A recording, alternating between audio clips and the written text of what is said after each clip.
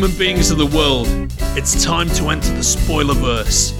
Through our secret portal at the exclusive Arctic Club in beautiful downtown Seattle with John and Kenrick. Welcome to Spoiler Country.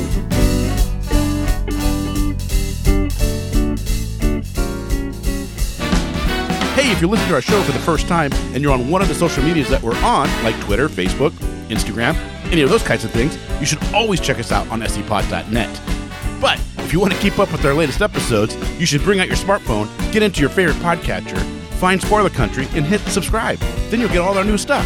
And if you want to reach out to us, you can do that in two ways. You can call us, leave us a voicemail at 707-656-2080. Again, 707-656-2080. Or you can shoot us an email at spoilercountry@gmail.com.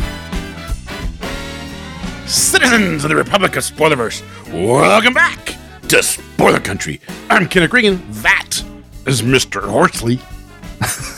And today Horsley on the show, well, we have a futurist, a professor, a comic book writer, Mr. Mark Sable. I thought you were going to put us on there. A futurist, a professor, a comic book writer. I know, right? I was getting ready. Yeah, Mark was great. We had Mark on originally for our Emerald City Comic Con thing we did this year for COVID. And I had such a good time talking with him. I was like, dude, you got to come back on and talk and do a full episode with us. And he did. And it was a lot of fun. It was a lot of fun. It was, I don't know how long it was, but it's about an hour. Yeah, it's about an hour. But it was a really good time. You're going to learn a lot of stuff. The 3D imaging that they did, the rendering, which I think is cool with him and his artist. Oh, for the dark? The outcome. Usually, I'm not a fan of 3D rendered comics, but the outcome on that one is just fantastic. It really is. Well, shit, this guy's done a lot, man. Grounded, Fearless, both with Image. Yeah. He's got a lot to go over, so why don't we just jump in? You guys are going to have a lot of fun with this interview and listen to Mark in his own words.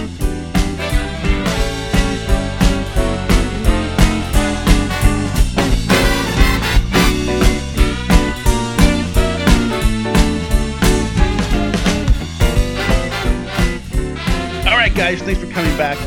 I'm super excited today because we have a really great writer today to get us to talk to. Couldn't talk there. To speak Tongue-tied, man. And he's worked for people like Boom Studios and DC, and you probably know him from some really good hits like The Dark and Graveyard of Empires. And then he also did Cyborg, Rage Against the Machine back in 2010. Mark Sable, thank you so much for joining us. Thank you guys so much for having me. Yeah, this is exciting. You've been very active for quite a long time. I have been fortunate that people still employ me. So yes,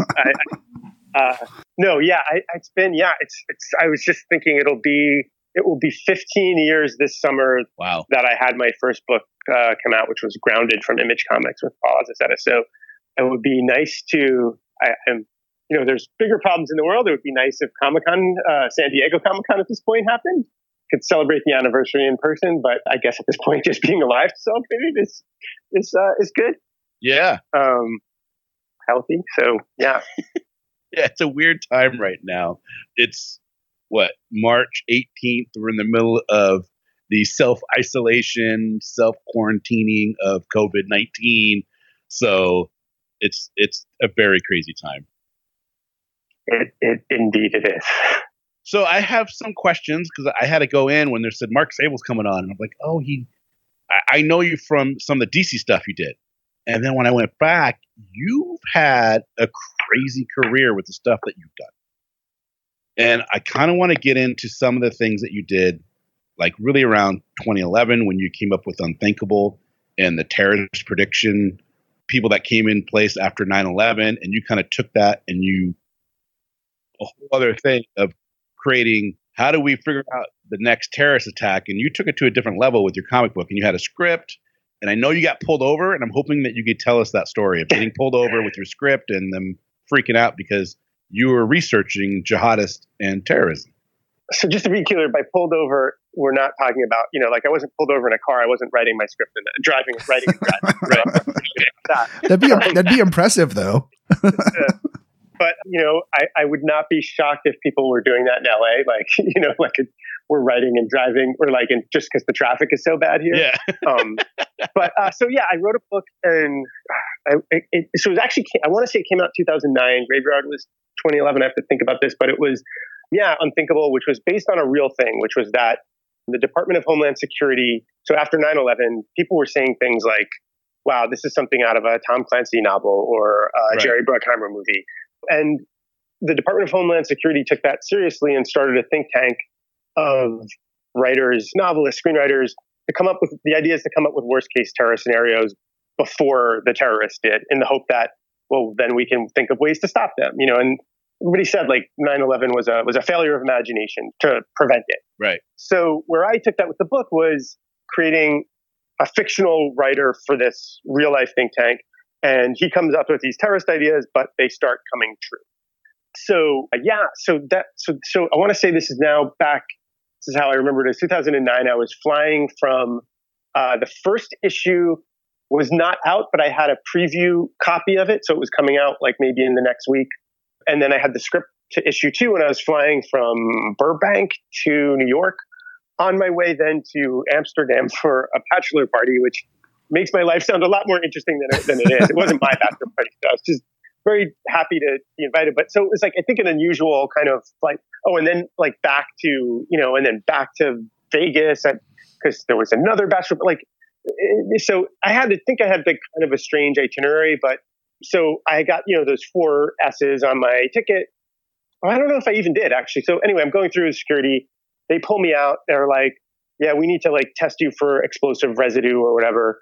And, thankfully nothing came up. But as they're going through my bag, they find the issue for Unthinkable, which has, a jihadist with an AK-47 on the cover. Oh my God. And then they had the script for issue 2, which I had printed out to make corrections on. That, it had a previously, and every other word in the previously was 9/11 or terrorism. So they pulled me aside, I guess detained, but not in a room, for a while, just being and it was me having to explain to them, first, okay, comics can comics can be something other than, superheroes or Archie. Right. I think, especially back then, that was not something that, this is pre-Walking Dead, the television show. So people weren't really aware of that. And then also that, okay, comics are something that people write a script for. And again, I don't blame them necessarily, TSA necessarily, I've had to explain, I have to explain to people all the time that I do more than just write the word balloons, right. And it's not they're ignorant. It's just it's not as much as comics have moved into the mainstream, the act of creating comics that hasn't necessarily. So right. It was kind of funny. I mean, it was at the time it was a little stressful. I didn't want to miss my flight, but it was in the early days of Twitter. And so I remember tweeting about it after I got through security, before the plane took off, and there was no Wi-Fi on the flight at that point. And then when I landed in New York, I guess Publishers Weekly had picked up the story, and it just had gone, had gone viral. It took a life of its own. And I remember Chip Mosier, who's now works for Comixology Originals but back then was the marketing guy for Boom.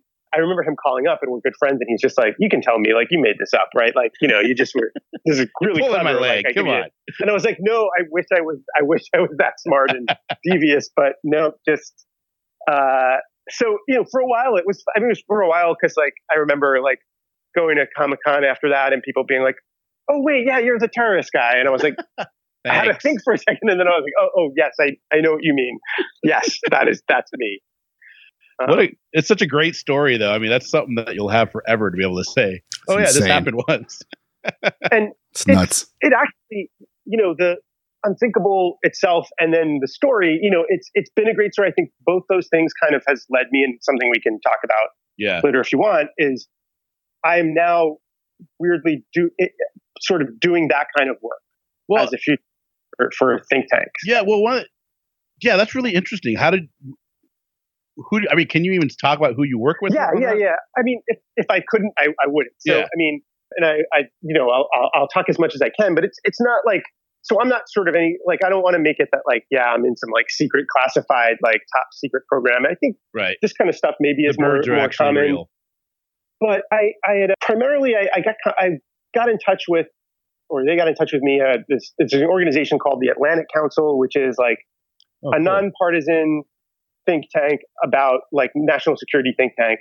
Within them, within the Atlantic Council, they have something smaller called the Art of the Future, right? Which is the idea of bringing together people in the arts, so that can be writers, artists, filmmakers, video game designers, with people in the military, intelligence, scientific, and business communities. And the idea is to try to envision what conflict is going to be like in, 10, 20, 30 years from now. And it's really been extremely rewarding and inspiring thing. So the people that I've worked for, so I've done some stuff directly for the Atlantic Council, which has included writing short stories and brainstorming kind of think tank stuff, but also teaching, and I teach writing classes for the School of Visual Arts in New York online. So, but because I had that ability as well, I've gone and taught for the Air Force. Like they have a program called Air University. It's kind of a graduate school. And so they're looking at like what the future of the Air Force is. And then I just got to do this fall, I just got to go to Quantico and work with the Marine Corps and teach them, but also they're working on a book called, they've actually had one volume of it, but there's another volume called Destination Unknown, which if you Google it, it should be able to be downloaded for free. Oh, cool. And that is what's cool about that project is, so it's a graphic novel that I was basically helped advise on, and it's like written and drawn all by Marines. Like it's amazing because it just like, I already had a ton of respect for the Marine Corps, but they're very, and for the people in it, like just very appreciative of their service, but it's like, they had like basically no, very small budget, compared to like what I get for like a single issue. And many of them had like no, just really very little experience, but they just did really cool stuff. And it's the kind of thing where it sounds, what I like about it is it's also the nonpartisan nature of it is nice. I mean, first of all, it's just like, it's as apolitical as I guess these things can get. So you're just ideas, and they really do bring in, with all these things, they try to really bring in a very diverse group of people. So diverse in beliefs, diverse in gender and race and things like that. So, I know there's a science fiction, one of the people that I've worked with is Max Brooks, who wrote World War Z. And I mean, if there's somebody that he actually did a great video with his father, Mel Brooks, that if you can find out about like social distancing, but if there's anybody that knows about pandemics, it's him. And then like another science fiction writer, Madeline Ashby, who is this like feminist science fiction author who like comes in and talks to them about like thinking about the other and thinking about people, like marginalized people, and like how important that is. Because, for example, like, if you look at like one of the indicators of like whether a country is going to be stable or not, so much like it's whether women are part of the workforce. Right. We look at Afghanistan. That's a perfect example of like, it's not the only reason that they've had instability. It's far more complicated than that, but it's part of it. And so, and it's been amazing to me how open it's always, there's this imposter syndrome when you're doing, like, at least for me, like when you do these think tanks and I meet like, oh, this person's a Navy SEAL and right, this person commanded a submarine and this person is like, was an astronaut. Like, but all these people have been incredibly gracious and very open to listening to new ideas. And I've come away just feeling really good. I think, especially, I think just in the past few years, but also just, especially now, I think, I think a lot of institutions, like, it seemed like have failed us, or, you have doubts about, and just to see that there really are people who are very patriotic and very smart, and dedicated, thinking about the future in different ways, like makes me sleep better at night. Yeah, it's awesome. And it's kind of weird because the whole scenario has become very meta when you compare it to your book, Yeah, it's like what is it? Life imitating art, imitating life. Yeah, it's like a self-fulfilling prophecy where you're like, I'm going to write this thing, and then in some ways it's become reality. It hasn't. I mean, thankfully, the reality part has not been the terrorist attacks coming true. Like, I mean, although I did, if you look in Unthinkable, there's an attack on an Iranian attack on a Saudi oil facility, which did really happen. And then there is but in a few of my books, there have been like bioengineered, like plague kind of stuff. But that's different. Like, I mean, so I won't, I don't claim to be Nostradamus, although I should say, my mom found, going through all the stuff of mine that I had written when I was in like third grade or something. Yeah. No. I was in junior high school, but still, this is you're a kid, late 80s. Yeah. That I like wrote a short story about Trump becoming president. So like this is like before. That's hilarious. Way before he's even a reality star. It was just like Trump Tower, The Art of the Deal, that kind of stuff. Yeah. And like, and it was just this, and I wrote about an insurgency. It was not a political thing. It was just, it just is like, and I'm like, I should put that on the internet, but it's like, nobody will believe that I didn't, I think you should put it on the internet anyway, but like, nobody will believe that I didn't just like write this now and try to fake it. I don't know. You come across as a pretty honest guy, Mark. I think if you put it out there and say, I wrote this in 1988, people are like, oh my God, that's crazy. Yeah, I gotta. So okay, I'm gonna find that and try to get it up. There you go. I'll send you guys a link. If I can do that. Yeah. Send us a link. We'll put it out there. We have a great website. If you want it out on a website, you can put it on our website. We'll send it out. All right, I gotta figure it out. Yeah, it's not. I mean, this was back. I wrote it on evidently on a Commodore 64 computer. Nice. To date and more. Yeah. I only have a print copy because I mean the computer didn't have a hard drive, so Right. And I unfortunately got rid of the computer and the copy. That was one of the greatest things I ever owned. Yeah, we'll send it over. We'll make Casey transcribe it for you.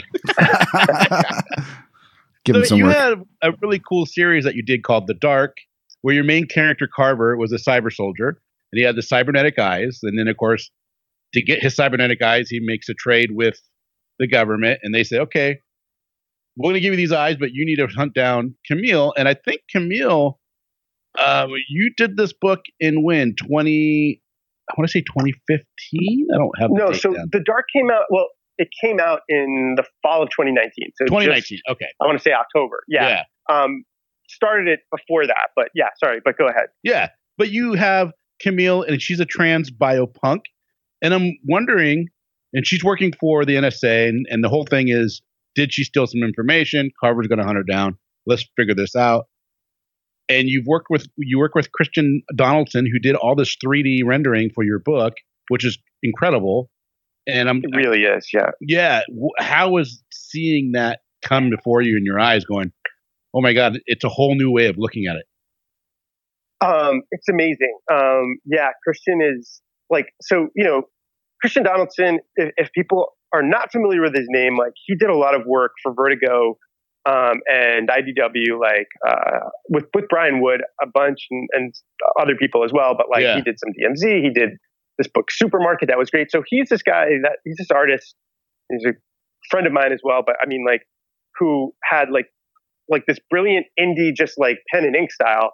And then just decided to like, he's going to completely reinvent himself. And, so with The Dark, it's like literally every character, object, background is created as a 3D model. So, incredible. Then he's able to, then kind of shoot it from any angle. And then he does things on top of it that he could explain better to me to make it, so it's, but it, what's amazing to me is like, I mean, so the minute I had the idea for The Dark, which actually came out of, the idea came out of the think tank that I was working in, of brainstorming and thinking about like, so it takes place in a world where there's been a cyber attack that shuts down the grid. And then, 10 years later, the world is rebuilding and using biotechnology instead of silicon-based technology. So the internet doesn't exist.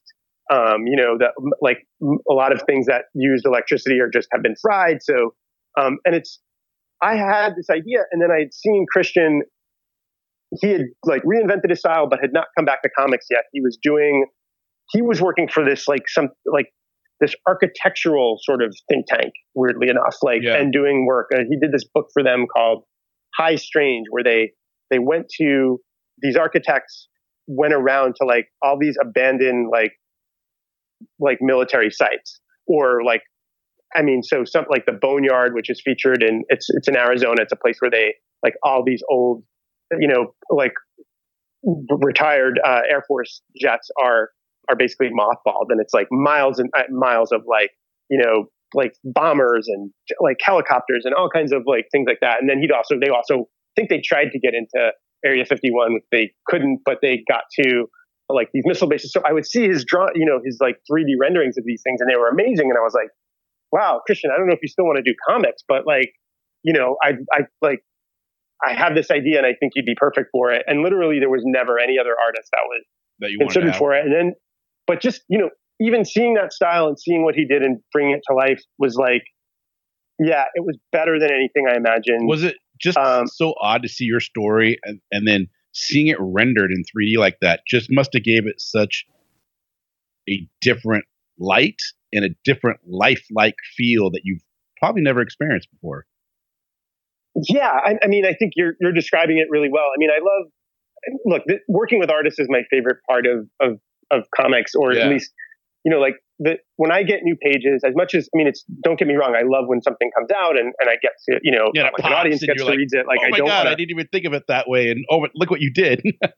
But really, I have to say, with almost every artist that I work with, there's that feeling. Yeah. I feel like, in some different ways where they do like, they make what I do, like, they take my imagination and just take it to another level. But with Christian, it was so particularly different. But I think what's amazing is, and this is just my opinion, like, even though it's all 3D rendered and the technology and stuff is great, is that he was able to, like, it doesn't feel stiff. Like the characters still feel very human to me. And he was able to get a lot of that emotion across. And where I think most people who are like, have the skill of like, okay, you see a lot of concept artists who are great at, who are either, they're great at making machines and maybe they're not great at character, or maybe they are great at character, but they're not great at storytelling. And Christian just has all those tools. Yeah. And I should also mention Lee Lowridge did the colors for it. And he came in very late in the process, and just, that was another thing where that was nothing like I envisioned, but like, I'm so glad he came on. Like, he just killed it. And it's just a gorgeous book to look at. I always feel like when you see a new book and they're just so gorgeous, and the art is amazing and the writing is amazing, the colorists they're not overlooked. I mean, especially nowadays, it seems like the colorists are starting to get more of their due than they have in the past. But now you're starting to get the letterist, the letterer actually starting to get their play, because, man, if your balloons are not properly placed and the letters just don't look right, oh my God, it'll kill your book. And I'm glad you brought that up, because, I'm sorry, go ahead. No, I'm just saying, in the dark, it looks great. I can't wait to actually read the whole series. So Thomas Maurer, who has become like basically my go-to letterer. Yeah. Like, he did Graveyard of Empires, he did The Dark, he's doing God Killers, which is the new book that I have out now, and some stuff in the future. Nice. And I'm probably leaving out stuff that we've done together, but he's fantastic. And I feel like letterers are just like the unsung heroes of comics. I feel like people tend to not notice what they're doing unless it's goes wrong.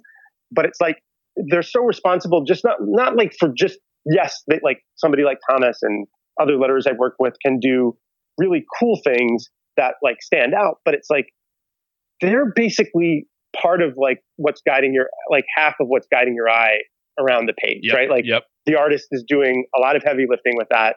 It's like, and especially like, I tend to be really verbose. It gets cut down, but even after editing, it's still like, so to make it work, to not cover up the art, like, there's just, but I feel like he's, Thomas and other letterers that I work with, but I've been lucky enough to get to keep working with Thomas, is like, he's a storytelling partner.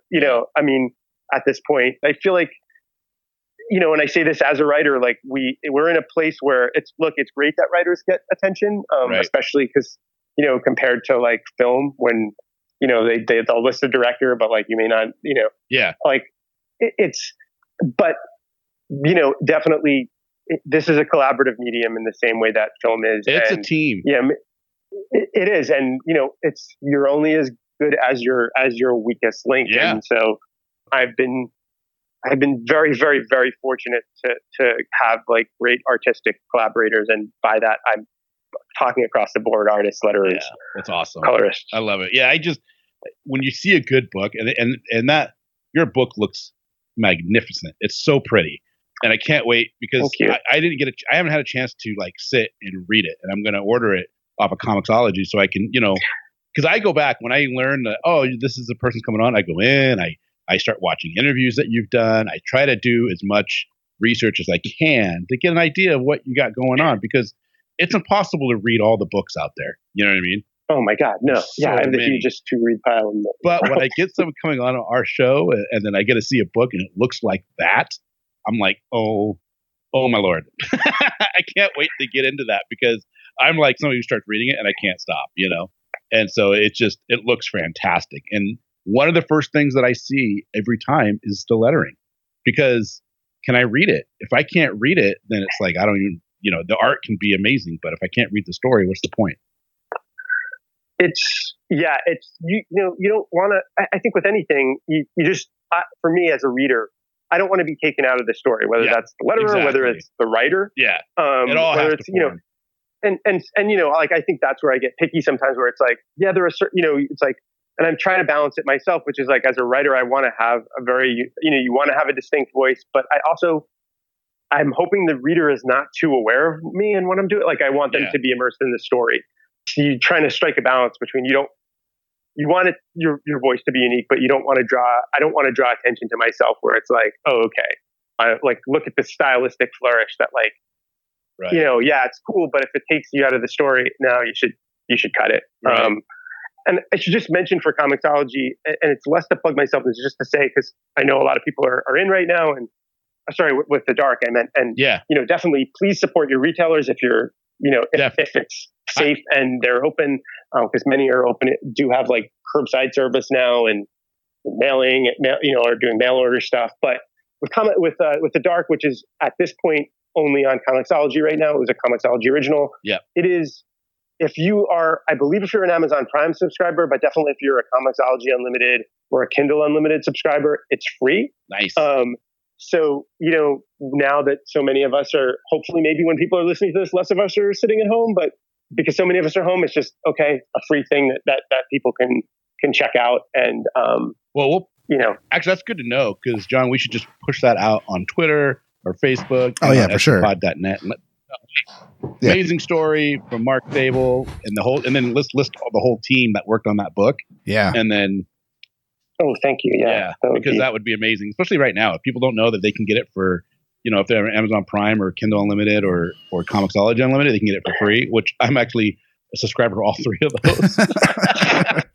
You mentioned, I am too. So it's all my money goes back to people that pay me. But it's there's a couple people I didn't mention on the creative team that were pretty important. And I'll probably still be leaving people out, but Will Dennis came in as an editor, and really if you don't know Will Dennis, like basically any great, like not any, but most of the great like Vertigo books of like, 90s, the aughts, like into the 2010s and stuff where he had a hand in, Scalped, and I'm going to leave a few, but he was just really great. Like I actually enjoy, I think editors are also underappreciated, where I think we tend to think of them as, it's different, I think, when you're doing work for hire, where, then they're balancing like 20 different books and you're worried about like pleasing a corporation. But, he just gave me some amazing notes. But also we had an editorial consultant named May Rude, who is a creator in her own right. I have a character.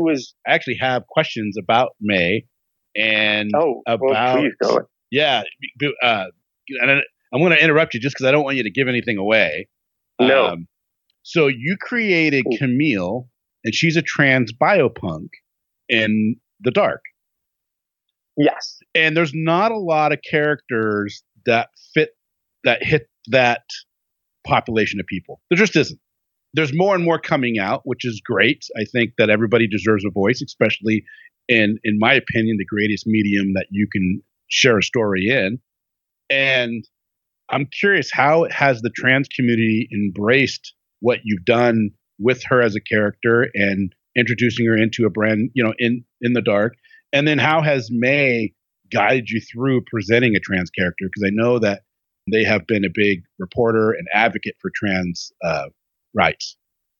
So May is just the best. So the response so far has been overwhelmingly positive. Like if there's been any negative response, I haven't seen it. And yeah, it was definitely, it was a concern that both Comixology and I had, which was that, we didn't have a trans creative team, and we did try to bring one. I mean, we already had the artist. Was Christian and I were already locked in. Yeah, I already had a letter that I was working for, so we did reach out for other members and just couldn't make it work because we felt like, I'm a straight white male, so like I didn't want to, I wanted to have a more diverse team, and it just was something. Sure. We just couldn't find a trans person to that could not that they're. I mean, that's not they couldn't do it. I mean, right. Like, well, you don't want to misrepresent literally anything. The people that we're asking weren't available, and thankfully they were getting work. And so we hired May as just to be a consultant, and she was really great. There were just things that I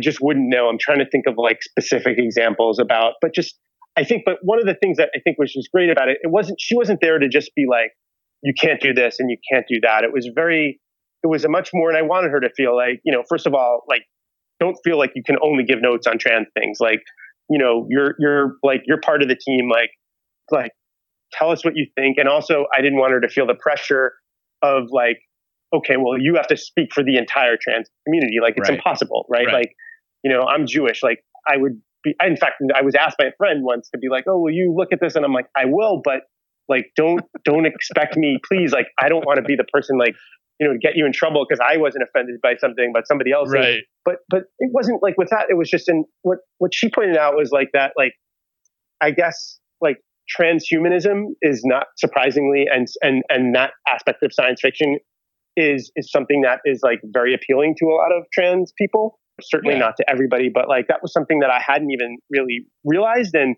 I think that like, just the idea of being able to transform your body. And that was part of why I felt it was essential to have that character, which is like it, the stakes for her without giving anything away. I mean, part of what motivates her is a desire to change her parts of her biology, Camille. So, and when you're trans, like that's something that is a lot to deal with. But at the same time, it made me realize, like, one of the things that I discussed, I think I came in with this assumption that like, if you're trans, like maybe you're like, you would hate your body. And it's like, no, it's not like that. It wasn't this, and I think everybody may be different, but there were just things that like, she opened my eyes to, and it's a perspective I just never would have had on my own. And I think it just is, and I think hopefully it makes for a richer character. I mean, it certainly wasn't, it was important to me that it felt like I was trying to be respectful of the trans community and genuinely have learned about that experience, but not pander to them. Right. So, we want people to know, like, I'm proud of the book, and I'm proud that I got to work with May, and Camille is one of my favorite characters that I've ever gotten to write. But at the same time, like, I'm not, I feel like, I'm not saying anybody is, but it was something I was didn't want it to be like, oh, hey, trans people, pick up this book. Like, like, right. Oh, like, I hope they do, but I hope everybody does. Right. And, I wanted, you want to steer clear of negative stereotypes. And I didn't want Camille to just be defined by the fact that she's trans. So like, she's a biopunk, which if people don't know what that word is, it's like, there are people now that are kind of, even now, but I think we'll see more of it in the future, that are like experimenting on their own body. Right. That can be anything from like putting microchips in themselves to like, there's a huge community doing this. Right. And so, she is somebody that's incredible at what she does. And she has other skills, I think, too. And I think she's very, very much somebody that like is hopefully has a lot of agency and is driving her story. At the same time, the co-protagonist of the book is Carver, who is this former cyber soldier who's wounded in war and gets these, like you said, these genetic eyes, and is hunting them down, hunting Camille down. So like, it's interesting. I thought when I was writing it originally, I think Carver felt like he was the main character, but then by the end of it, I felt like Camille is at least as much, if not more. I mean, she winds up narrating the book. Yeah, it's Camille's story at the end of the day, and Carver is just a driving force within the story.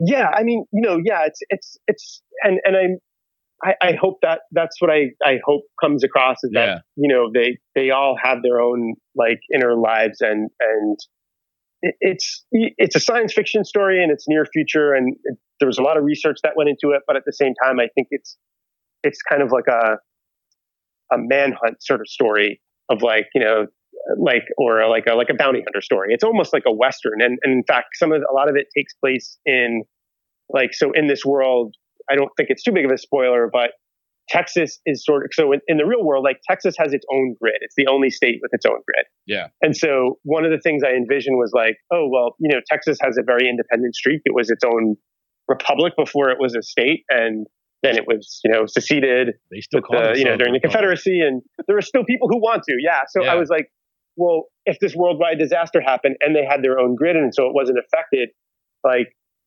actually they do become this independent state and they built a wall, but it's actually to keep Americans out as much as people on the Mexican side of the border because Texan. People want to go and they want the electricity still running there. Yeah. But there's other problems that come along with that. And, you get to see, it's again, where I give Christian a lot of credit is it's a story that really it's very globetrotting. And I think, had I probably realized how difficult it was for him to create all these different locations, I probably would have created less. But it goes from the Eastern Europe to Salt Lake City to Texas to Cuba to China. So it really is a little bit of globetrotting going on. Story. So poor Christian. I mean, he just did amazing things, but he, that means he's like creating a set. It's like just building a set. It's like the equivalent of shooting on location. He really did. It sounds a tremendous amazing. Amount of work. I honestly can't wait to read it. The one thing I liked is your description of Camille. It doesn't sound like you made her trans, like you said, to pander. It just made sense for the story, for everything that's going on. That type of person and the strength that they have to exude to get through what they're doing. It just, you just create a character that is perfect for the story. And I can't wait to actually read it. Well, yeah, thank you, and I'd love to hear. Yeah, I'd love to hear what you think when you get a chance. Yeah, I will. Hey, how has Tim Hetherington impacted your life, and what does his documentary mean to you? So Tim Hetherington was a war photographer and won an Oscar. Who won an Oscar for a movie called Restrepo, which was the written by Sebastian Junger, who probably a lot of people have heard of, who did The Perfect Storm. He's a nonfiction writer that really goes out into the world. So Tim and Sebastian did this movie Restrepo, and Tim also did a accompanying it's a hard movie to watch. Photography book called Infidel. Yeah, Restrepo is really hard to watch, and it's about this combat outpost named for a fallen soldier in Afghanistan. So when I did Graveyard of Empires, which is it's an image book in trade now. It's about basically the quick version is Marines and Taliban teaming up against zombies in Afghanistan. Yeah, is the very short pitch. But the idea behind it was that the zombies are, and again, this came out in 2011, so zombies were not quite warmed up to welcome in the way they maybe have now. So the idea is that zombies are kind of a metaphor in that book for insurgents, and this idea of there's this counterinsurgency theory where if you you can't just kill your way out of an insurgency. If you kill somebody in an area where there's insurgents, you can create 10 more because you've just pissed off their friends, their family, their social circle, and you can radicalize them. Right. And this has been true, Right. So exactly. Yeah. That's what it's called. And I had forgotten. So thank you. So in this case, if you kill somebody in a place where people are coming back from the dead and then they bite and infect like 10 other people, it's supposed to be a metaphor. But so I did that book with Paul Azaceta, makes sense. and we, thank you. I mean, So it makes perfect sense to explain what insurgent math is. I've tried to explain it to somebody before, and they just don't get it. Like, why can't you just kill everybody there? It doesn't work that way. It's been not like I think it took our military a while to realize that, and even then, it's still. It's the histories of like successful it's a whole other topic of like the histories of successful counterinsurgencies are very, very few. Mark, you can look at the Roman Empire and how they went from city state to city state, and then finally to areas that didn't even have, popular versions of civilization, like taking over Ireland and taking over the island of United Kingdom or England.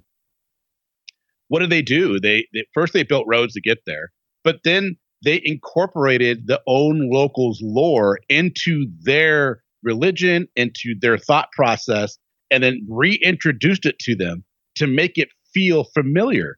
And that's how you take over a society. And that's exactly how they did it. First, they did it with shock and awe, just like we do. But then they infected the local insurgents and how they actually entered their thought process. And that's a lot what I think Graveyard of Empires kind of does in its own like effortless way. Well, yeah, that's trying to, and you mentioned the Romans, and it's like part of the reason we set it in Afghanistan was because the reason it's called Graveyard of Empires is so many empires have tried to invade and then have subsequently fallen. Yeah. Like whether or not there's any causality there, that's a different question. Right. But if you think about it, it's Russia. like Alexander the Great, Russia, the British, like us, like being the U.S. But so with the book, because you started talking about Tim Hetherington. So what's amazing about Restrepo and about Infidel, his book, is just like it shows you just the day-to-day life of what it's like for people who are serving there. Yeah. And just I was just blown away by it, and it was some of the thing that we really tried hard to do. And again, this isn't 2011. There weren't. And so that's when it came out. I want to say, so we were working on it before that, and just like it was real. So in addition to just being inspired by his work and trying to like, there's a particular like 2-page sequence in that book that just is like silent, and Paul, as I said, did an amazing job with it, where it's just you're seeing. If you read it horizontally, you see an individual soldier like going through their Marine going through their day and all the different tasks they have to do. But if you read it, and then if you read it horizontally, so, I mean, going down, it's different soldiers. So vertically, it's different soldiers. Horizontally, it's going across time. So you can read it either way. And it just hopefully is a way of like establishing these characters visually in making and humanizing them before they start getting shot and fighting and all that kind of stuff. So in addition to just providing this visual inspiration, and so like that sequence would never have existed without looking at the stuff that Tim had done. I reached out, and again, this is early days of Twitter. Like I reached out to him because I was looking for that. What was really hard to find at that point was you could find books about Marines or like British Special Forces, but like it was very hard to find anything from the Taliban's perspective or from Afghan civilians' perspective. And I reached out to him on Twitter and was just like, I'm writing this book. Can you have any suggestions? And he was somebody who ran an Oscar, didn't have to give me the time of day, gave us some great leads, other journalists, other books to read, documentaries, things like that. So he was incredibly gracious about that. The book would not have just had any kind of thing. Unfortunately, he was killed in Libya not long after, doing what he did. And there's another documentary about his life that I'm forgetting the name of. I believe HBO did it. Yeah. Just about his entire life. He was just this remarkable person that. So not only just risking his lives in these war zones, like he was not like a cowboy kind of person. He did work, and I want to say I know it was West Africa, and I'm forgetting the country. It might be Liberia. I don't want to get it wrong, but he would, after the shooting stopped and people weren't interested in his picture, he would stay and help the people there. He actually really cared about it, and so the book is Graveyard of Empires. It's dedicated to him. There, you have a story that I read of a Marine coming up to you with the cover of, I think it's the first cover, with the helmet, the skull, and the poppy seeds coming behind it. And he wanted to ask for permission from Paul Aceta if you could have it as a tattoo. And I was kind of hoping you can maybe expand on it. Yeah, so San Diego is where Comic-Con is every year, is as a huge military presence. There's naval port. There's Camp Pendleton's not far by with Marines. There's also a naval air station. So the first San Diego that we had Graveyard of Empires come out, I think, it was definitely the first one. So this would have been 2011. I think we had maybe 2 or 3 issues. And this Marine came up to us and was like, he asked for permission. So like you said, the cover is this skull with a poppy. So poppy representing, to me, it represents the opium trade there. It's interesting because since I've talked to people after, people have kept asking like, oh, was it inspired by, there's like Flanders Field. So if you saw, there's a famous poem about about poppy seeds and in England, like people wear poppies it's from World War I, as a symbol of it. So it wound up having a meaning that I didn't even intend, but that actually wound up working. But so he came up and was like, he had served, I think he had done 2 tours. Wow. And he wanted to so the poppy is intertwined with the skull, and there's these roots that go, and he wanted to have in the roots to ask if he could use the tattoo and use the symbol, and then write the names of his fallen comrades, essentially have that tattooed in the amongst the roots. And both Paul and I were there, and the answer was of course, but it's just I it was one of the most profound things I've had, where I was I certainly was very cognizant of doing a lot of research, and Paul was as well. We want to get the military stuff as good as we can. I know neither of us served; it's not going to be perfect, and in some cases, we we chose to veer from reality just so that the story would work. But so that somebody else that it connect, that it not only didn't somebody just wasn't mad that we didn't screw it up, but that even that the image resonated was just an incredibly moving thing. And it was an amazing, and other people service people came up to us at that same, convention to talk. And it's been something that keeps happening, not to that extreme level, but it's a really, I'm always honored when anybody in the military comes up and talks about my work, because be surreal. I do really try. Yeah. It is still surreal. And it still feels even though I've now worked, officially in an official capacity with the military again, it's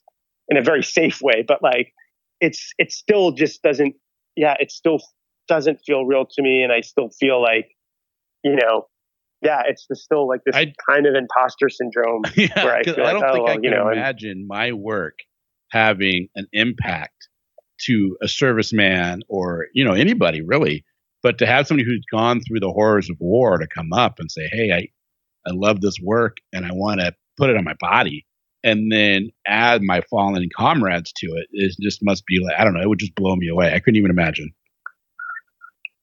Yeah, I mean, there's part of me that's wait, you sure you want to ruin your, it's permanent, but it's Paul's art, so it's okay, Paul, dude, that guy's amazing.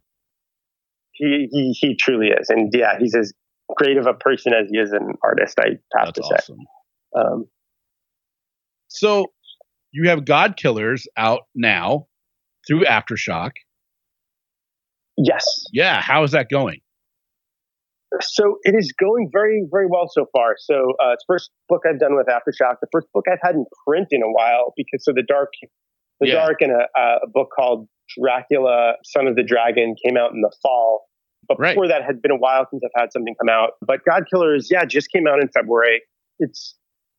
I consider it a spiritual sequel to Graveyard of Empires. So the story is basically, it's about a special forces team that fights insurgents who are using mythological creatures as supernatural weapons of mass destruction. Oh, cool. And so it's very much, again, this military horror mashup. but no zombies. I promise. I'm sworn off. And each culture, so it takes place in like first issue takes place in the Philippines. I can say like some other places it goes to are like Syria and even to the Ukraine and even back to the United States. And it's very much part of the focus of the book is trying to like is using those region, like every conflict that's happening in the book is real. So like there was an Islamic insurgency, an ISIS like affiliated insurgency in a place called Marawi in the Philippines. Right. That was a terrible city battle that like got almost no coverage. Right. In America. Like I didn't find out about it until right before I was writing this book. And so it's a way of sort of shedding lights on these conflicts, but like also exploring the folklore. So there are very specific monsters and creatures to these like that are very specific to the cultures.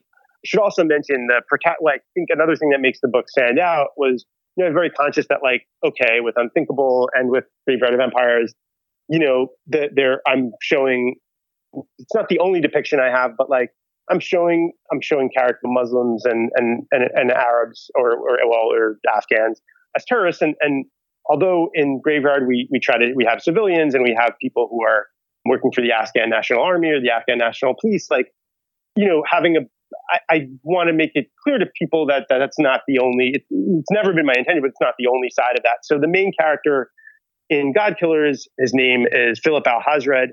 He's an Arab American. And if you recognize the name Al-Hazred, it's like a Lovecraftian reference. It's just kind of like an Easter egg thing, but I love that. He's an Arab American folklore professor / army reservist. So his specialty is, his like sort of monster mythology folklore, but he was able to pay for his education by joining the army. And it was one of those people that never really thought they would necessarily have to fight.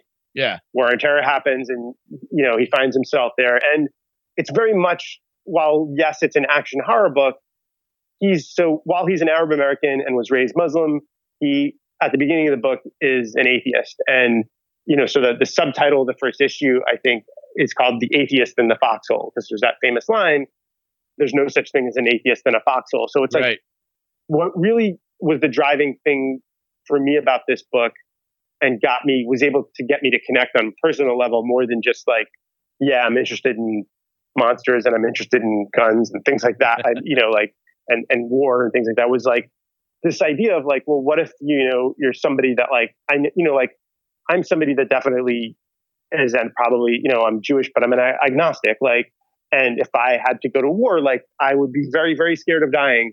And in a way that I wonder if people of faith would maybe would not share that feeling. And so he goes into it feeling with that, but then it's like, well, okay, what happens if like, then he's confronted with the supernatural and, what does it mean? And what does it mean? Like whether they're, especially if it's not from his religion, and then what if it is from his religion? And what if you're seeing the monsters, you're not seeing the angels? And so I think there is hopefully some really interesting character stuff and philosophical stuff in there, in addition to just action. And I should mention the artist there is Man House, who's a Paraguayan artist. Nice.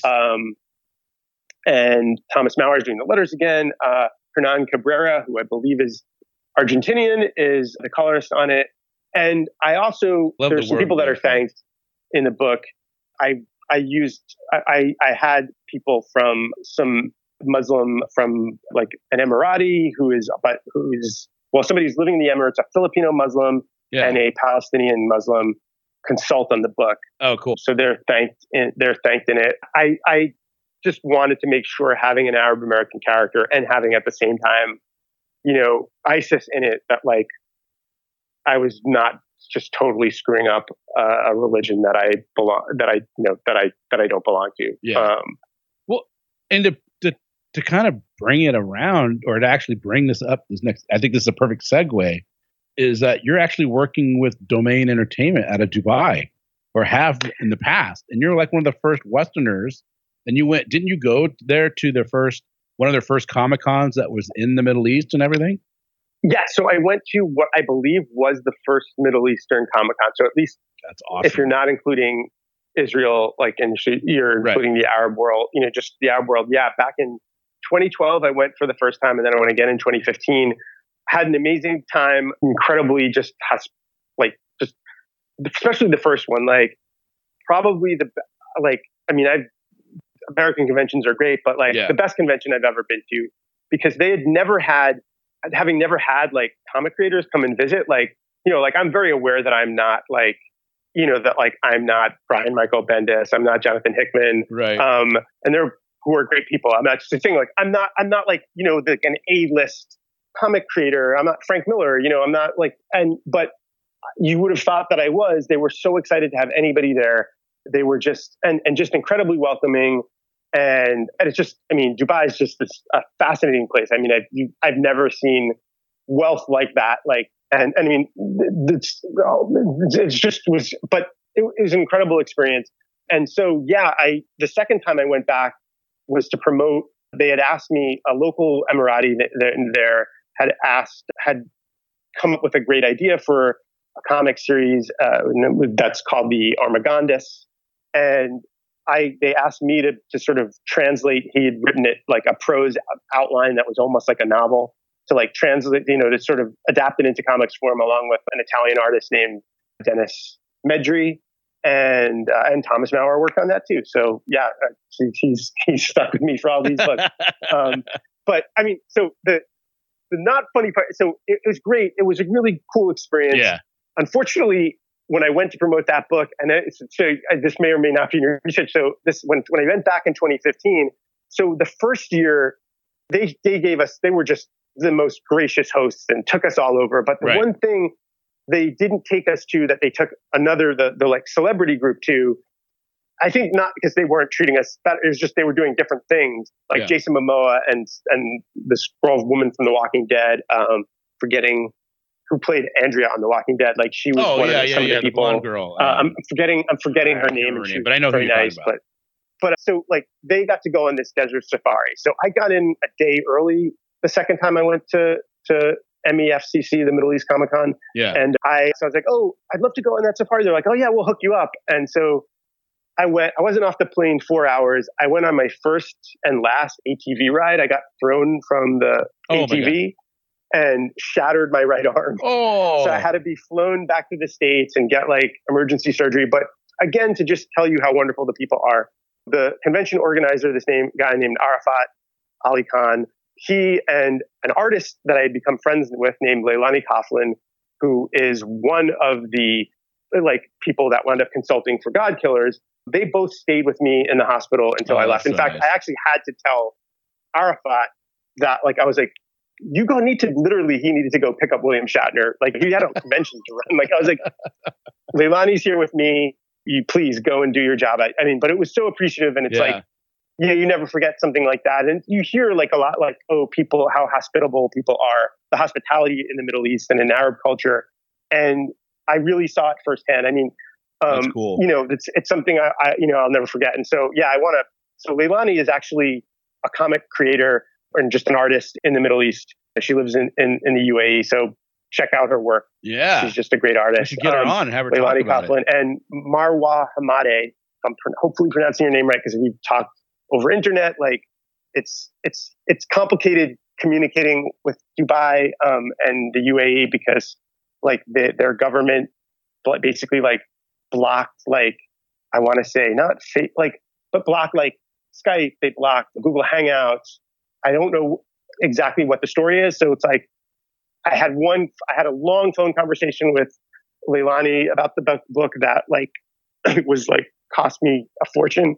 Yeah. And then the rest we just had to do over writing. So anyway, if I can't pronounce Marwa's last name, I apologize, but both of them were just wonderful about sharing and just, sorry, I'm losing my voice. It's okay. A little bit, but yeah, please go ahead. No, I'm just saying, if I told you we've been on for over an hour, would you believe it?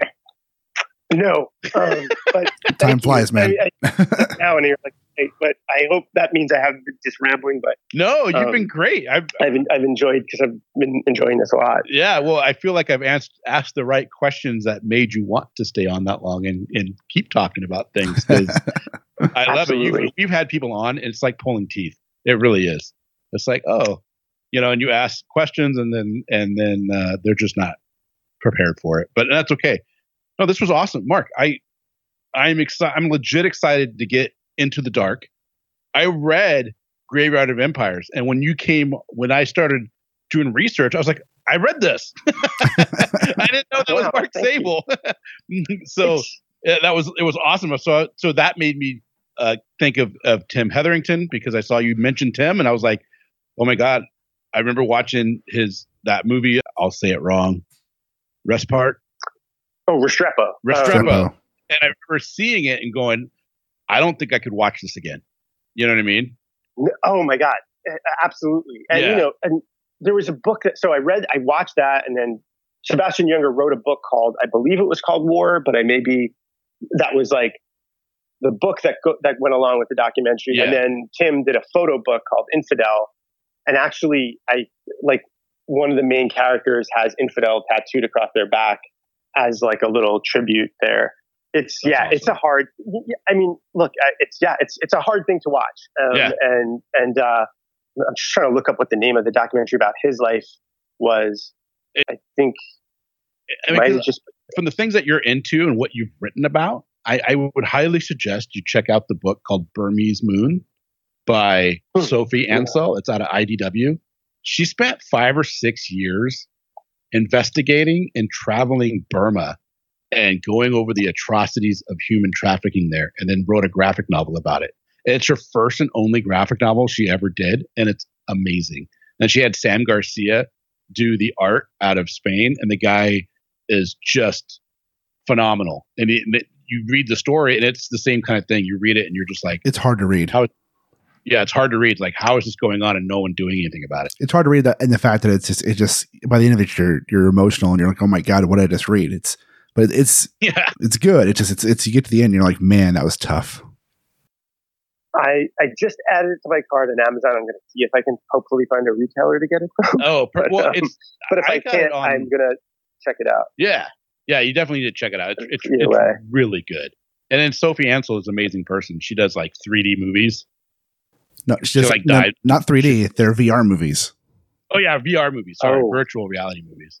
Yeah, she directs like 10-minute long virtual reality movies, and we're looking forward to checking them out once we have the equipment to actually watch one. I have the PlayStation VR thing, which doesn't, unfortunately, I've only really used it actually once. It's kind of I used it to play the Star Wars Battlefront, had a Rogue One tie-in mission that was very cool. But yeah, I can't do like a lot of those experiences that you could do with the Rift or the other stuff. But this looks great to check out. Like I always admire the people who do that kind of like on the ground journal. Like I'm not a journal. Like, I'm very clear that like I hope people will like, if they read Graveyard of Empires, they'll like, oh, maybe then they'll check out Restrepo or something. But I hope that people don't think I'm like trying to pretend I'm like one of these people that goes to, like, I have so much respect for people who do this. I just read, talking about this, like I just finished reading Palestine, the Joe Sacco book. And that was another book where, and I think I felt like I was really read up on Israel and Palestine. I've read a lot of like nonfiction books, but that's another book that's like, it's really good, but I would not want to read it again. Yeah, by Joe Sacco. I mean, it's it's definitely like, it's a book that's like very much like Palestinian, like side of the conflict. There's, does not try to give you the Israeli side. It's upfront about that. So, yeah. I mean, it's a controversial book, but I think it may be a little bit dated in that, I think it was written in the 90s, but I still think it's like one of those, I mean, certainly it's a seminal graphic novel. I don't know what I think usually here when people talk about like nonfiction graphic novels, it's usually like the ones that get mentioned are Mouse, and then like Persepolis. And I had to reread Mouse for my comic class that I teach, and that was hard enough, man. It's like it's just. I read Mouse back in the 90s. I don't, and sometimes I want to pick it up, but I just remember being so like, it was just certain things just affect you in a way, and you're just like, I don't know if I want to revisit that.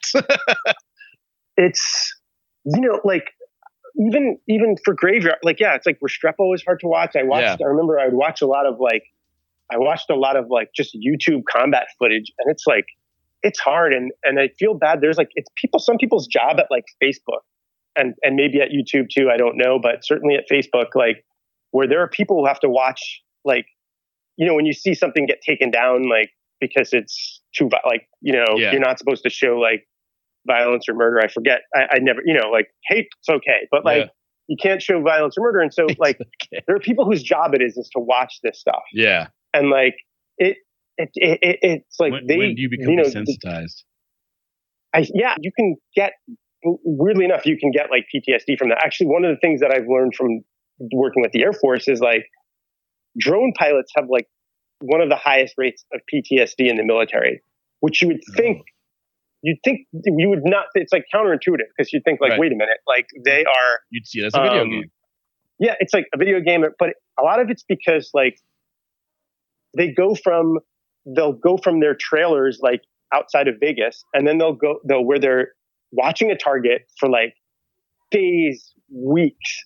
They see them like, they're like intimately following their lives, and then they're ending their lives, right? And then they're going home like that night to be with their family, like in suburbia. Yeah. And in fact, like and they find that like part of what PTSD, like part of what helps people cope better is like, it's different when your life is at risk, but also when you're surrounded with other people and you are isolated from like experience. Yeah, it's very hard to like navigate that transition. I mean, it's hard to navigate that transition if you're coming home, but it's a surprising thing. And it took a while for the Air Force to address it, because I think, there's still a culture in the Air Force. I mean, the people that I've worked with are great and they're really thinking, but it's like, there's still a culture where like they've, the pilot is the Top Gun is still kind of the ideal, even though that's, getting phased out, I mean, not tomorrow, but like, more and more like things are becoming automated. They don't realize that like, that like you may not be flying a jet and dropping bombs directly over the target, or, you may not be flying cargo into a danger zone, but like it is still can be psychologically like heavy job. Yeah, that would just, I don't think I could do it. I honestly don't think I could do that. I couldn't. I'd go nuts. Yeah. That would be it. I mean, the first time I did it, I'd be so depressed. Yeah, I don't think I could do that. That's heavy. I mean, there's so much that just like it is crazy. I'm very thankful. I mean, one of the things that's thematically about Unthinkable, I think, was like I lived in New York during 9/11, and I don't want to make it sound like I'm like, oh, and the tower almost fell on me or something. Right. Like it, I was very safe, but I remember, in fact, like the thing that's been it's like eerily like the closest thing I can compare to this, like what's going on right now with COVID, is like the few months after 9/11 in New York, when like, and especially the few days when like New York City was empty, and it was like, that movie I Am Legend. Like the only people, I lived downtown, like at the last block they were letting people stay. It was on Houston, like the last block you can go south, in downtown, before everybody else was evacuated. So like, I remember that the day after or 2 days after, I think it was like the only people you'd see on the streets were like military or police or fire vehicles. And, when I went to like a bar / restaurant, and it was only like first responders there. And it was just, and then, having to wear the masks, like, because you could smell like the dust and stuff from ground zero. But so to bring it back to Unthinkable, just like part of the reason it was really what was behind that. And I think behind a lot of my writing was just like, then I remember like that same day I went uptown, and like people were like out in bars and stuff, which I don't begrudge them, but like, it was this very strange thing of like going from like, like a no man's land to like life is pretty much as normal, like, or at least on the surface. And then like that period after, just like America basically, like the president at the time just told us all to go shopping, and like a very small amount of people are asked to make the sacrifice relatively small. I mean, it's a lot of people, but it's still like as a percentage of the population, it's less than 1%. Like even if you're including the families, and that was almost 19 years ago now that we've been in this war. And so It's crazy. I think I have a little bit of weird, like, I don't know if you'd call it survivor's guilt of just like this feeling that like, again, what I do for the think tank stuff, I don't want to make it sound like I'm really doing anything, right? Like I'm making any kind of sacrifice. Like it's enriching my life, and I'm so happy to help in any way. But like, it's just like the least I can do. Like I feel like there's the disproportionate amount of sacrifice is placed, regardless of whether you agree like with, American military or foreign policy. It's just like, it's just not a fair thing that all these people are asked to sacrifice and the rest of us kind of don't. Right. And it's something, I think anyway, it's something I think that really has been a motivating factor, whether or not it comes across in the actual work. But me and my brother are the only ones in the last 3 generations not to join the military. Oh, wow. My great-grandfather, my grandfather, my father, and my great-great-grandfather as well actually came over from Ireland and joined the army. And then my grandfather was a Marine, and he lost his arm, but he was he didn't lose his arm during the wartime. He was in between World War I and World War II.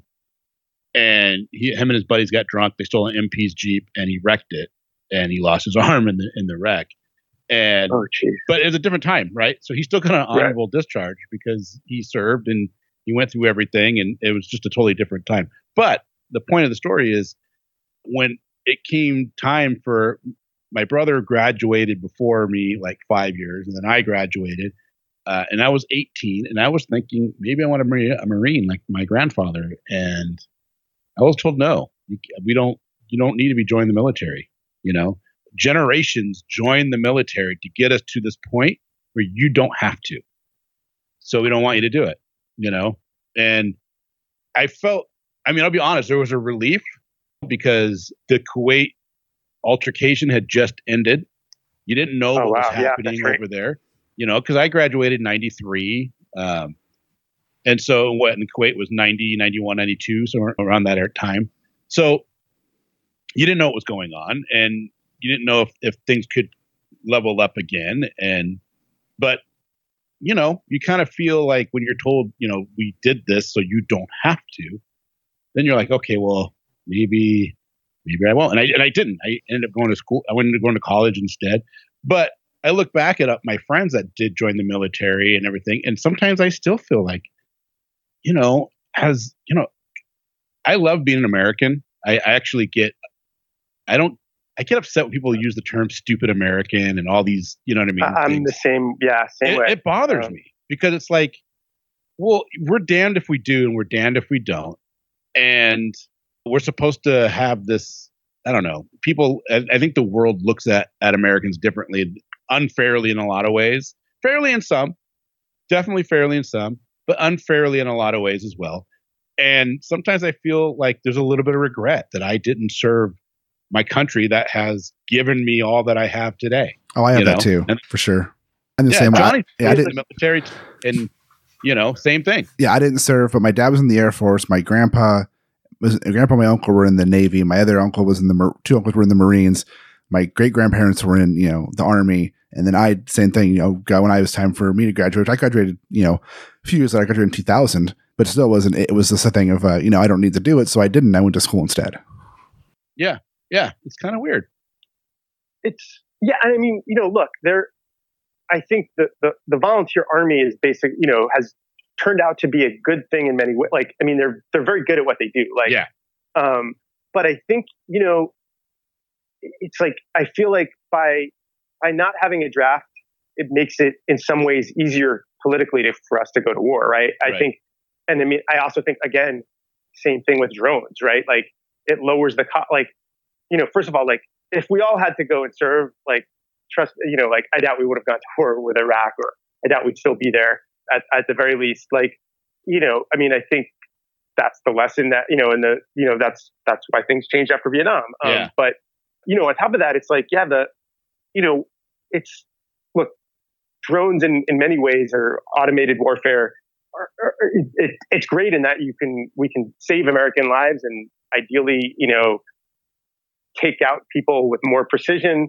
Obviously, it works more in theory than in practice sometimes. Right. There certainly have been a lot of collateral damage, but like, that's another thing that it's like like if you're a politician and you have to send like people in like you did in the Bin Laden raid, right? Like, well, if that goes wrong, like that's the end of your career. And like, there's a real cost to that. I mean, like, because there's human lives at stake as opposed to like, okay, well, like if you can just take somebody out with a drone, like,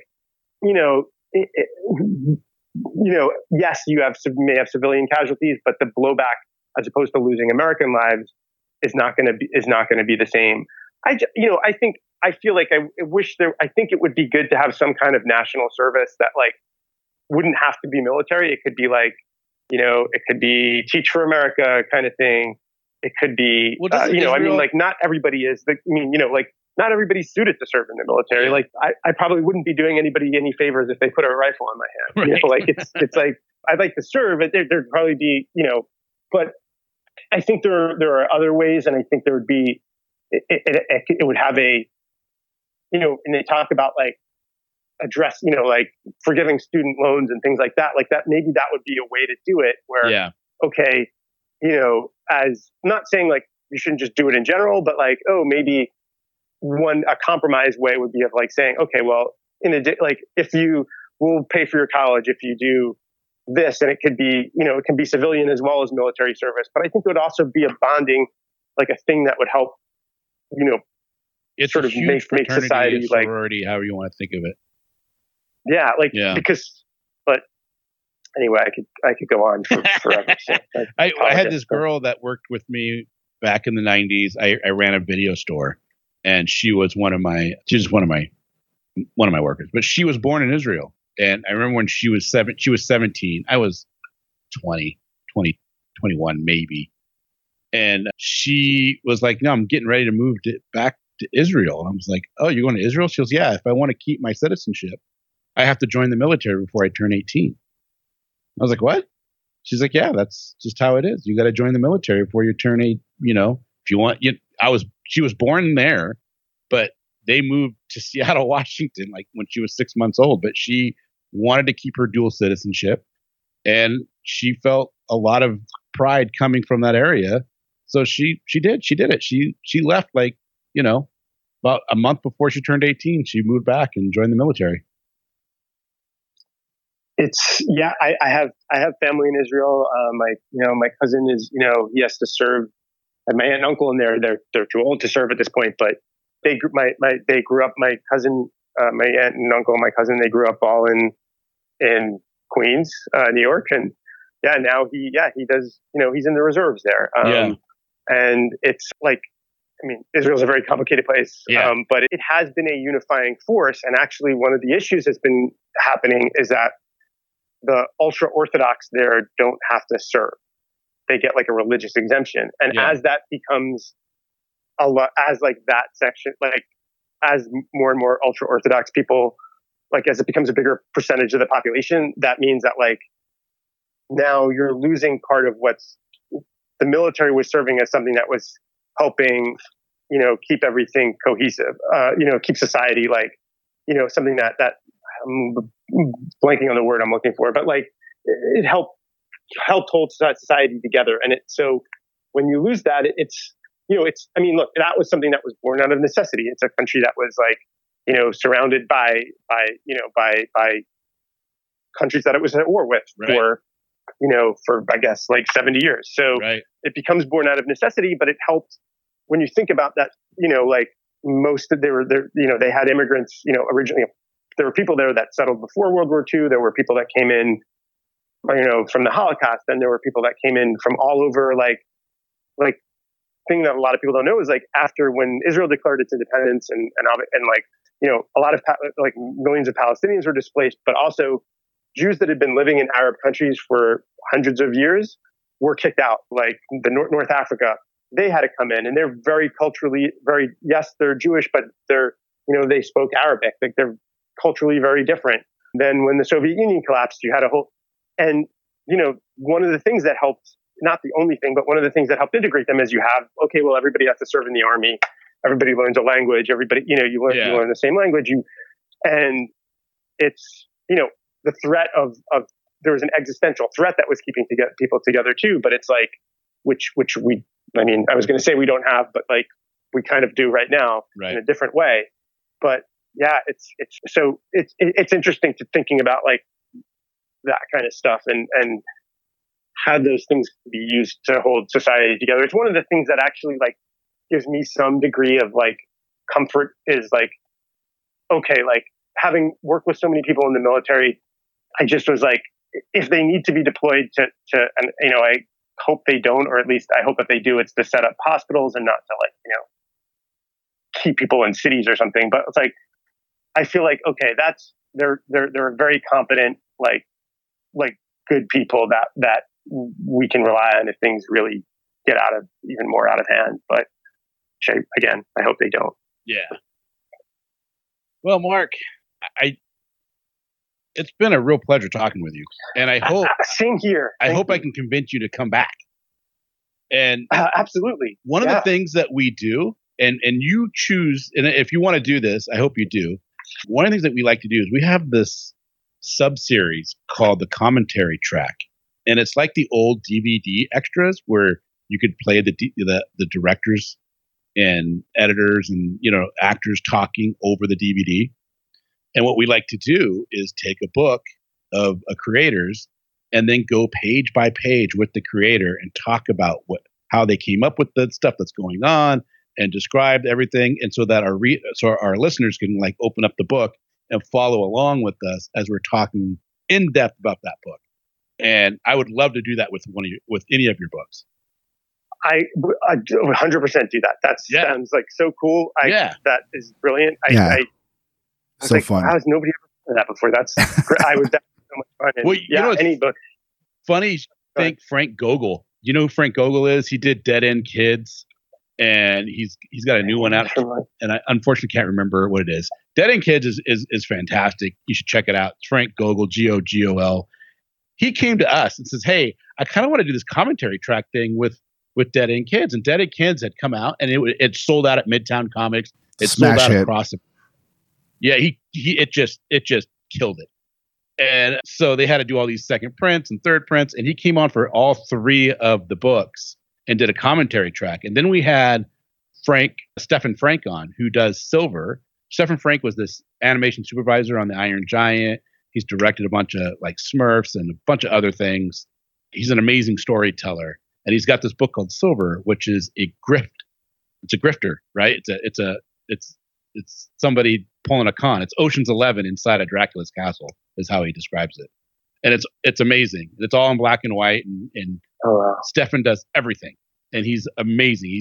He's from Paris. He lives in LA now, and we did his favorite book, which is like halfway through the series. We did we did that with him, and then we had Kevin Joseph on who does Tart, which is another really good independent book if you haven't checked it out. But the guy does amazing stuff. But they're so much fun, and we're having J. Michael Straczynski is coming on to do Resurrection. No, number one, The Resistance. The Resistance. Oh my God. Oh wow. Yeah. Why do I keep seeing Resurrection? The Resistance, the new one from AWA. AWA Studios. Yeah. So we're super excited to have that. So if you want to think about a book of yours that you would like to do it with, it could be brand new. We could do God Killers, or we could go back and talk about Unthinkable, or any of them, really. Yeah, any of them. I mean, you do some great work, so we'd love to talk about any of them. Yeah, no, I'd be happy to do that. Maybe The Dark or something. Yeah. It would be, that just sounds like a lot of, problem with The Dark is that it's 120 pages. So, Well, we could just do a section, you know what I mean? Yeah, we could do like a 22-page section. We could do all of it. Why not? Come on, man. What's your sense of awesomeness? But maybe, I bet, I'd have to ask him, but like Christian would probably be into it too. And I feel like, Christian would be amazing, especially talk about his work on that 3D stuff. Because I could never like explain what he's doing as well, as well as he can. I mean, some of his process is kind of like a secret in the sense of it's like he's figured out this way to do it that he can't reveal, but he can talk a lot about the visuals of it. Yeah, so that would be fantastic. I would love to come back. Well, Mark, thank you so much for coming on, man. We'll talk to you soon. Yes. Yeah. Thank you. Again, thank you so much for having me. Thank you. Really, really a pleasure. Awesome. Thanks. Right. Talk to you soon. Take care. Bye.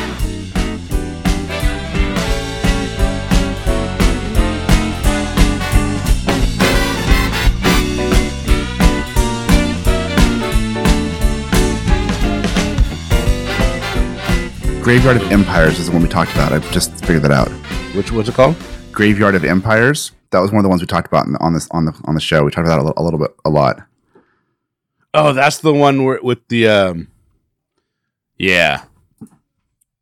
I just saw the name. I was like, oh yeah, we talked about that. Yeah, you want to bring it back in? Yeah, that's the one with that fucking badass cover with the skull and the flower.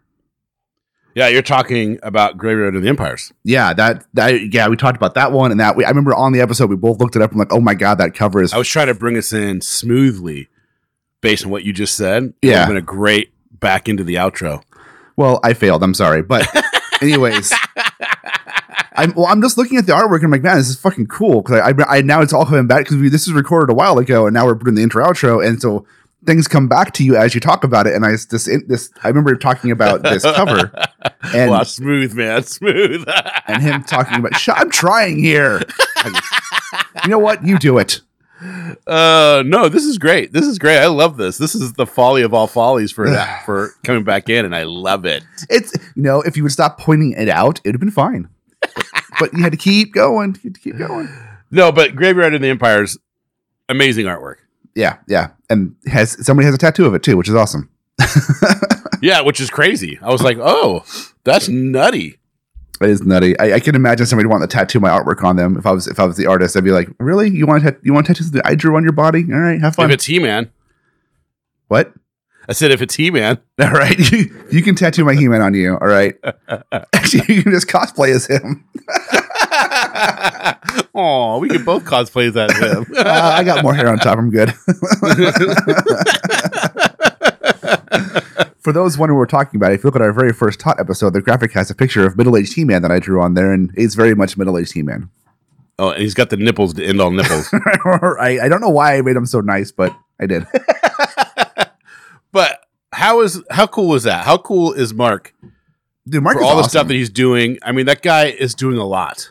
Yeah, writing a lot of great books and doing a lot of good fun work. About I mean, it was like I said when I talked to him the first time when Emerald City Comic Con. My only thought at the end was he has to come back on. We have to talk to him a full episode because this guy's got so much going on that this quick 10 minutes is not going to cover anything anywhere near as much as I want to. Yeah. I don't know. I think it's cool that he went to the first, Middle East Comic Con over in United Emirates. Yeah, that's awesome. And just he's working with the government and he's writing books and he teaches. I mean, it's just like, Jesus, man, I feel lazy now and I do a lot. Right.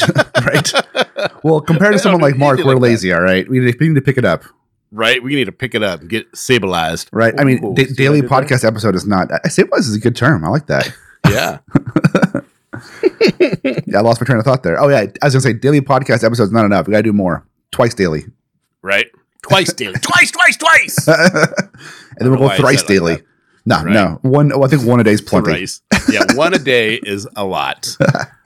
Well, there you guys go. There you go. I hope you really, really enjoyed that. We had a lot of fun talking with Mark. Hopefully someday we can have him back on in the future because that would be a lot of fun because he is a blast to speak with. Johnny. Yeah.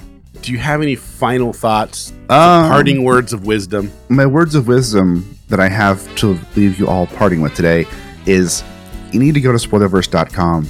You need to check out this show that you're listening to, as well as all the other shows that are up there. And you need to hit up that back catalog because I guarantee you there's at least a dozen to a couple hundred episodes that you'll love to listen to, especially if you enjoyed this one, because we have interviews for days on the show. We have tots, we have conversation episodes, we have topic episodes. We've got other podcasts talking about horror and talking about music and talking about everything else in the world. Not everything, but most pop culture stuff in the world on the network. We got articles, we got reviews. I mean, just stuff coming out multiple times per day. Like, just today, as of recording this, and you'll hear this in the future, we just posted an article about Ninja Sex Party. And if you don't know what that is, just go to the website and search for Ninja Sex Party, and you'll find out what that is. Because if you don't know, you should definitely know what a Ninja Sex Party is. That sounds insane. It is insane, and it's awesome. I'll have to go to the website, spoilerverse.com, and look that up. You should. All right, guys, we're out of here.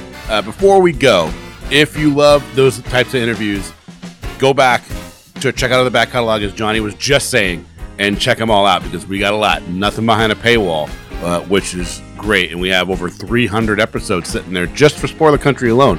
And then we have all these other podcasts, like 13 in total. And so there's well over 300 hours of entertainment sitting there for you to peruse and take over. On top of that, if you like what you're hearing, if you want to support us, do us a huge favor. Go to a podcatcher that you use on your smartphone. Look up Spoiler Country, subscribe. You'll get all the newest episodes and all that fun stuff. And then, if you really, really want to support us, get over to iTunes or to Google Play and maybe drop us a review. It tremendously helps. Yeah, it'd be pretty cool if you did that. It'd be a lot cooler if you did too, but one's good. To be honest, it'd be really cool if you did that. Yeah. All right, guys, don't forget, in an oceans of podcasts, we are Cthulhu. And as Cthulhu compels you to do, open the mind and read more.